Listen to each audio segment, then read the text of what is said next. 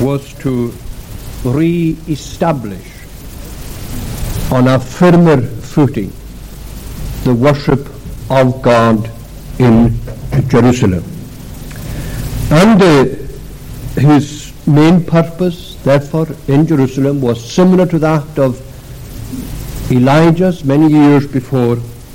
His main purpose was to call the people back to the worship of God, a work of moral and spiritual reformation.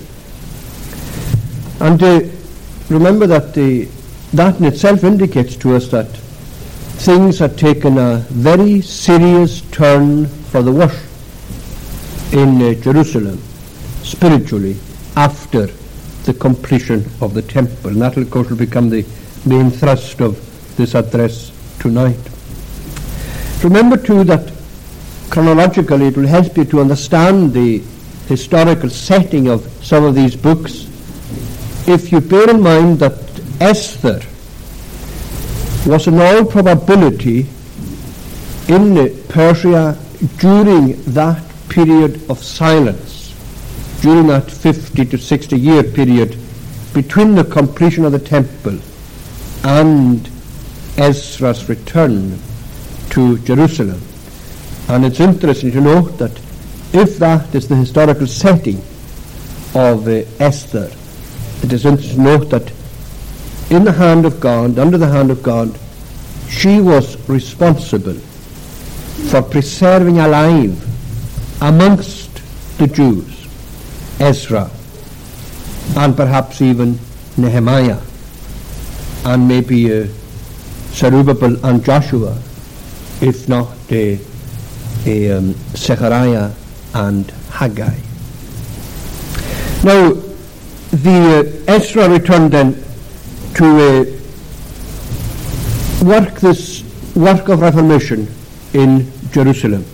And chapter 9, together with the reference that we have in the prophecy of Malachi, chapter 9 tells us something of the reason for the first point we'll take here tonight, Ezra's sorrow. We read here that he discovered that the people of Israel and the priests and the Levites had not separated themselves from the people of the lands, doing according to their abominations. For they had taken of their daughters for themselves and for their sons, so that the holy seed had mingled themselves with the people of these lands. And when I heard this thing, I rent my garment and my mantle, and plucked off the hair of my head and of my beard, and sat down astonished. Then were assembled unto me every one that trembled at the words of the God of Israel, because of the transgression of those that have been carried away. And I sat astonished until the evening sacrifice. Now here we have an indication of Ezra's sorrow. Now, what caused it? One of the verses tell us, in broad outline, the reason for it. And as I said, the prophecy of Malachi fills in here many of the blanks.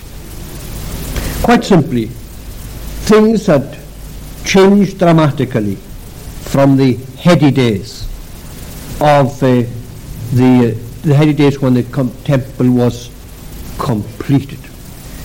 Remember that at the end of chapter 6 there you've got an indication of the great enthusiasm and the great zeal and the great commitment and consecration of the people of Jerusalem, together with the tremendous spirit of revival that had worked obviously through the ministry of Zechariah and Haggai, how even many of the heathen people around them had been brought by the power of the truth into their own fellowship. Reference is made to that at the end of chapter 6. They kept the feast of unleavened bread 7 days with joy, for the Lord had made them joyful, and turned the heart of the king of Assyria unto them, to strengthen their hands in the work of the house of God, the God of Israel. These had been great days in Jerusalem.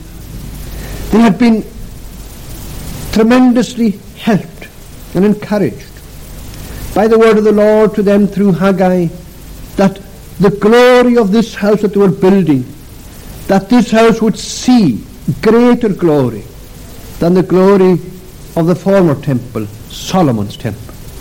They had that promise to assure them. And they had worked in accordance with that promise, and God had greatly blessed them. And it may have been the case that when Ezra left Persia, that his mind would have been filled with a spirit of anticipation on the way to Jerusalem, on this 4-month journey that he took from Persia to Jerusalem. But what a shock awaited him when he got there. The dedication and the consecration of earlier days had been replaced by backsliding.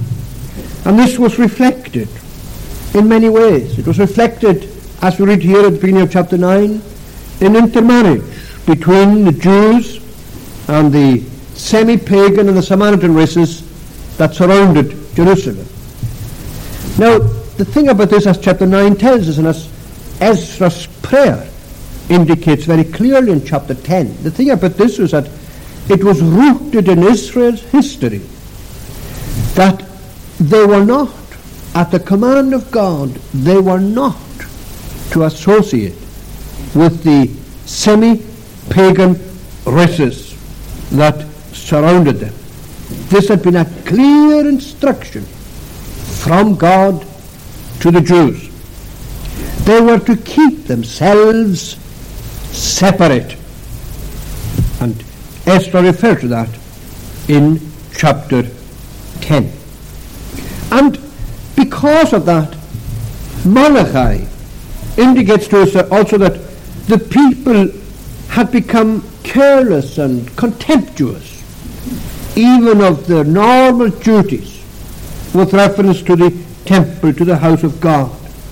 They were adopting the kind of attitude that is prevalent today. Well, so what?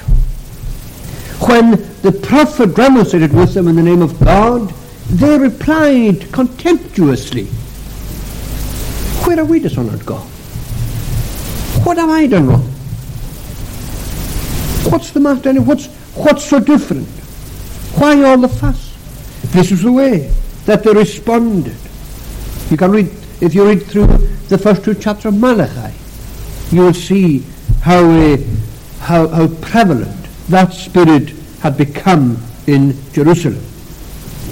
And so their whole attitude could be really summed up by saying that they had become totally careless of God's command and God's demands. They had become negligent and indifferent to the claims of God. They had become materialistic. Some of them had actually entered into marriage relationships so that they could benefit themselves materially. The dominant thinking became to acquire as much land and property as they could. And if a marriage would lead to this, well, they would enter into it irrespective of what God had said to them. And because of that, divorce had become rife in Jerusalem. They were prepared to divorce their wives so that they could marry someone else to get more land and more property. You get all that referred to in Malachi. Their spirituality had gone by the board. And when Ezra arrived in Jerusalem, he discovered a place of spiritual darkness where declension prevailed. And as he himself indicates and as Malachi indicates, this failure on their part, the spiritual malaise which had overtaken them, was showing itself in the various ways that I've indicated. And when you apply this in a spiritual sense to our own lives, you will see how easily it can be applied. It becomes all too common amongst Christian people for enthusiasm and dedication and prayerfulness and consecration, to degenerate, to decline, so that all that is replaced by spiritual sloth. Joys become duties. These people, 50 to 60 years before that, were full of the joy of the Lord. But now, they were reacting to God through his messengers by saying, where have we wronged God? Where have we dishonoured God? How have we failed God? And you know, it's a terrible commentary on anyone's spiritual state when he or she isn't aware of many ways in which God has been robbed and God has been dishonoured. It is said that when people fall into the spiritual degeneration, and I quote, that they presently find that they have other duties to attend to and other engagement to fulfill that replace God's demands. And they are no longer able, for example, to go to prayer or to come to prayer. And frequently excuses are made and devices are employed to extricate them from what is now an unwelcome and a wearisome exercise. They are tired of the whole business. And you know, I wouldn't be surprised if there are times, occasions, in perhaps your own life, when it becomes a weariness. The thing that ought to be your delight becomes a wearisome exercise. The thing that ought to be viewed as a privilege becomes an awful burden. And this is one of the things that you and I have to guard against constantly. It's tragic, for example, that at times of so-called revival, or I shouldn't say so-called, at times of revival, it was a time of revival in Jerusalem. It is tragic that people can be touched by the Spirit of God, and that which has fanned the flame of spiritual enthusiasm in their hearts can die away and flicker until there's hardly a flame left, and they lose interest. And very often that kind of experience, that kind of exercise does more damage than good in the lives of people who are led to believe that the power of God has taken control and taken charge of their lives. Well, these people had fallen into this kind of spiritual indolence.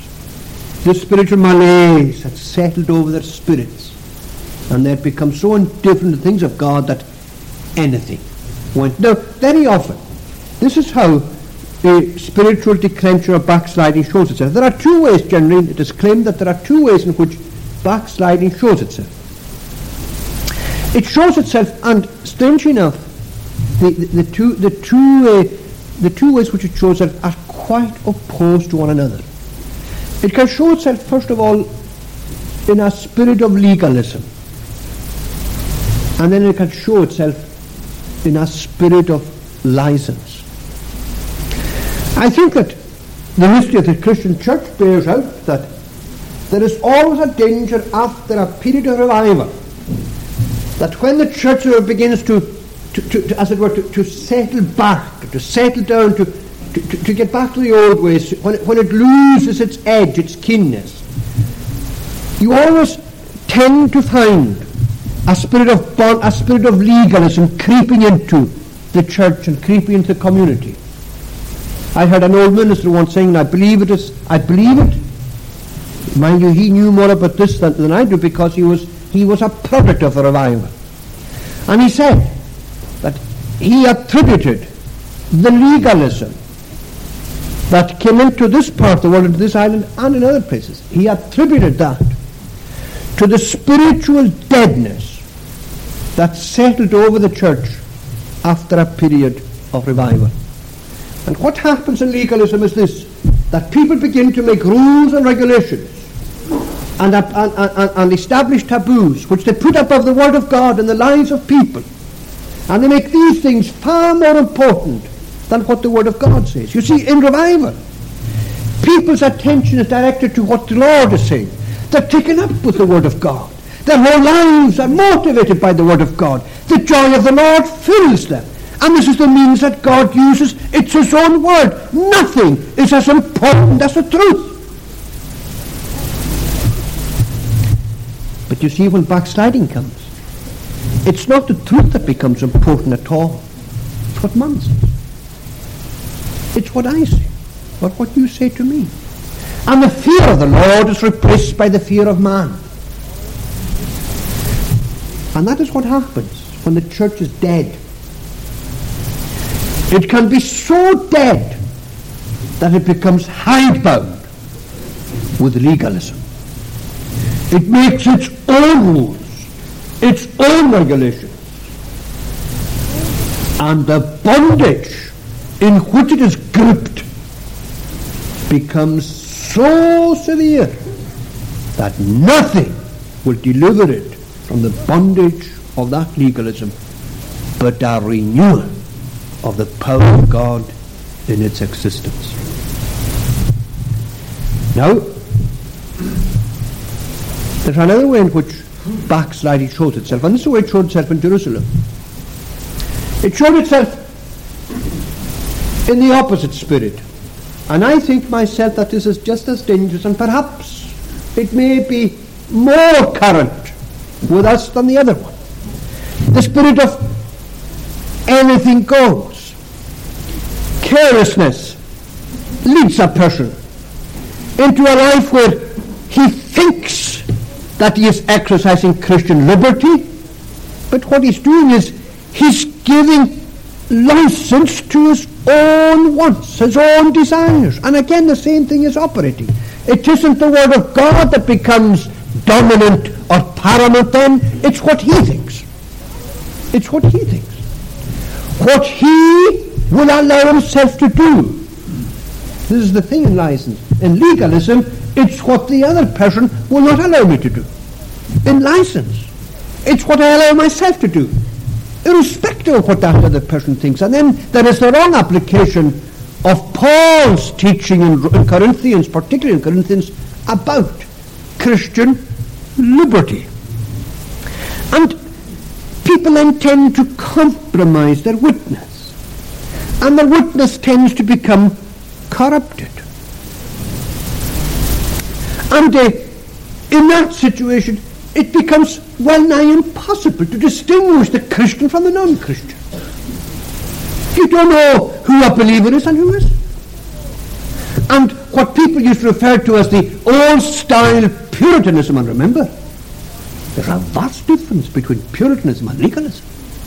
Never equate Puritanism with legalism. They're poles apart. Puritanism is the application of biblical teaching and biblical taboos. Not man-made ones, but biblical ones. To the liberty that one has in Christ. And perhaps you may have come across what a fairly recent writer in evangelical circles said about this license. There is an urgent need, he said, in evangelicalism for a new Puritanism in life and behavior. Not a call to the old legalism and bondage and taboos, but a reinvestment of the biblical idea of separation with a new spiritual dynamic that will express the truth that this world is not our home, that we are strangers on this earth, and that we hope for a city whose builder and whose maker is God. So it is that carelessness and deadness allow things that would once have shocked your own spirit now to come into your life.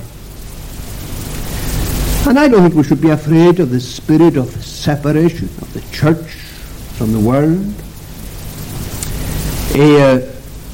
This became Ezra's great burden, as it is seen in chapter 10.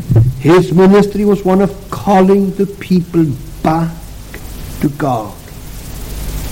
This was Elijah's ministry. This was very often the prayer of the psalmist himself. God, take me back. Return me again to what I was and to what I ought to be. And part of the difficulty with Ezra is trying to come to terms with the awful pain and the anguish and the sheer upset that these reforms, that these things necessitated in the lives of the people, and especially in the lives of the priests.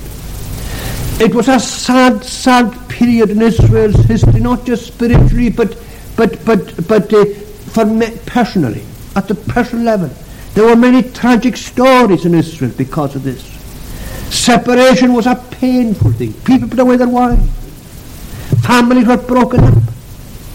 Now when you read chapter 10, it's a tragic story. It's a tragic account. But why the tragedy? Because of the sins of the people.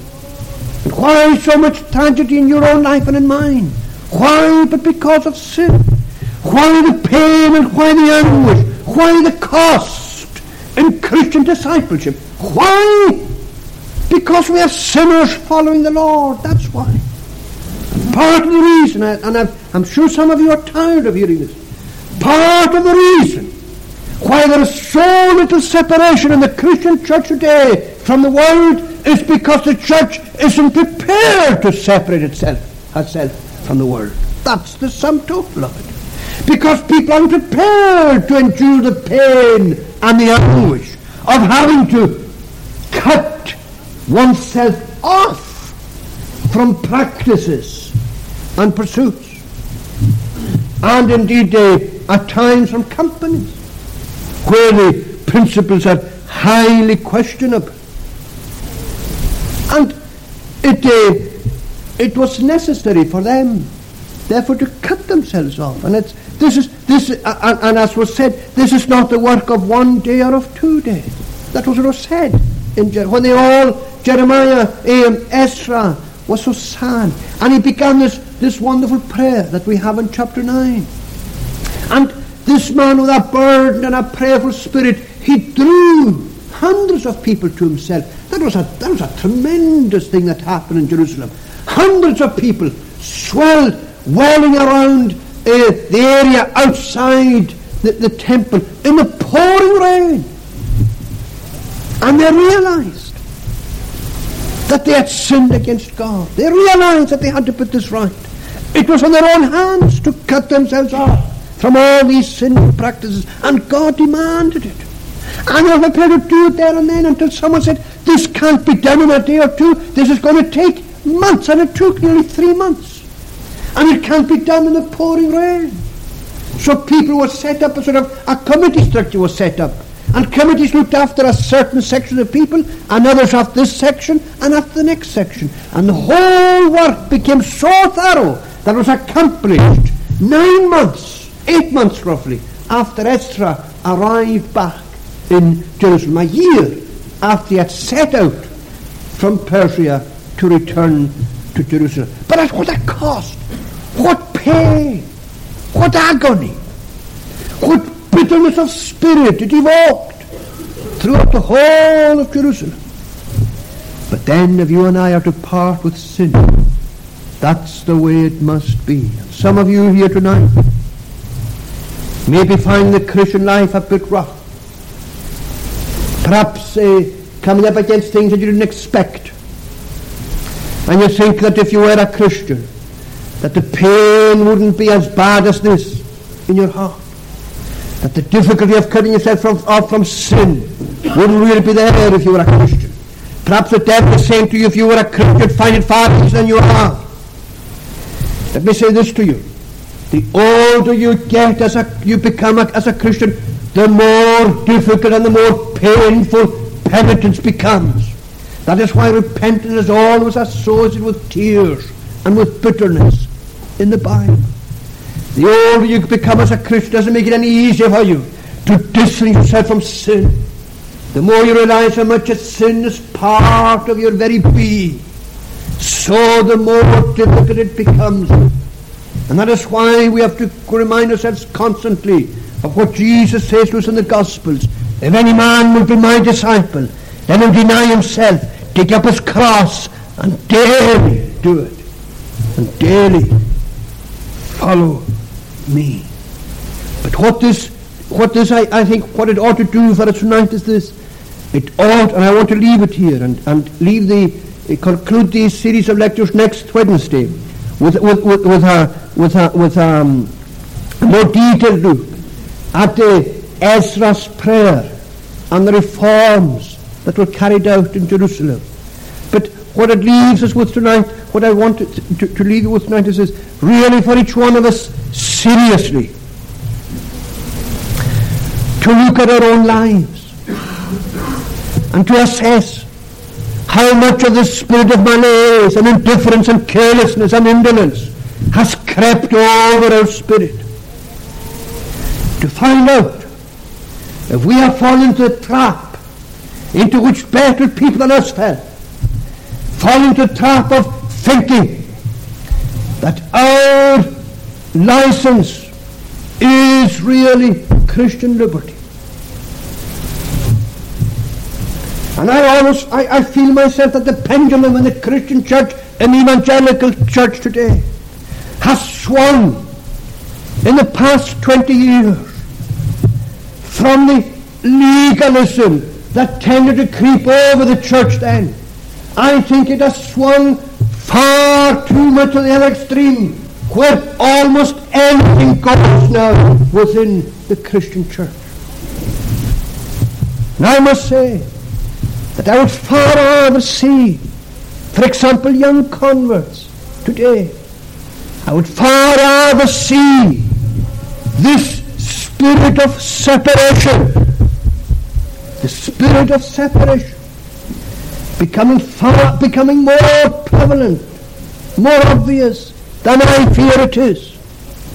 Because no person will ever lose, and this is the point I want to make, no person will ever lose by separating himself as much as possible from the spirit and the principle and the practices of this world. Christ and Belial were always opposed and always will be. So is the world and the Christian church. And we befriend it at our peril, at whatever level or in whatever way. And perhaps the words of the hymn was it? I can't remember, was it Charles Wesley or Toplady again? Might even be Isaac Watts, who spoke of these well-known words. Where is the blessedness I knew when first I saw the Lord? Where is the soul-refreshing view of Jesus and His Word? What peaceful hours I once enjoyed. How sweet their memory still. But they have left an aching void the world can never fill. Perhaps, and I close with this, perhaps this is what you and I should say tonight as we assess our own lives in the presence of God. Return, O Holy Dove, return, sweet messenger of rest. I hate the sins that made thee mourn and drove thee from my breast. Of how many of us may this be true, that we have quenched the Holy Spirit, and that by our either legalism or indolence leading to indulgence and license, that we may have driven the Holy Spirit from our hearts. So shall my walk be close with God, calm and serene my frame. So pure a light shall mark the road that leads me to the Lamb. And on that road, you and I are exposed to dangers, many of them, that we know little of. And that's why I say that the safest path for any Christian, young or old, is to keep close to him in obedience to his revealed will. Let us pray. Bless to us thy word, and help us to put our trust in thyself. Oh, may we love the Lord, and confess, O God, our sins, failings, and confess that we aren't as consecrated to thee as we ought to be. And we fail so often to remember that the great call of God in his word to us, be ye holy, for I am holy. Forgive us, we pray thee, and help us to put our trust in thee. Go before us now and watch over each one of us, forgiving sin for Jesus' sake. Amen.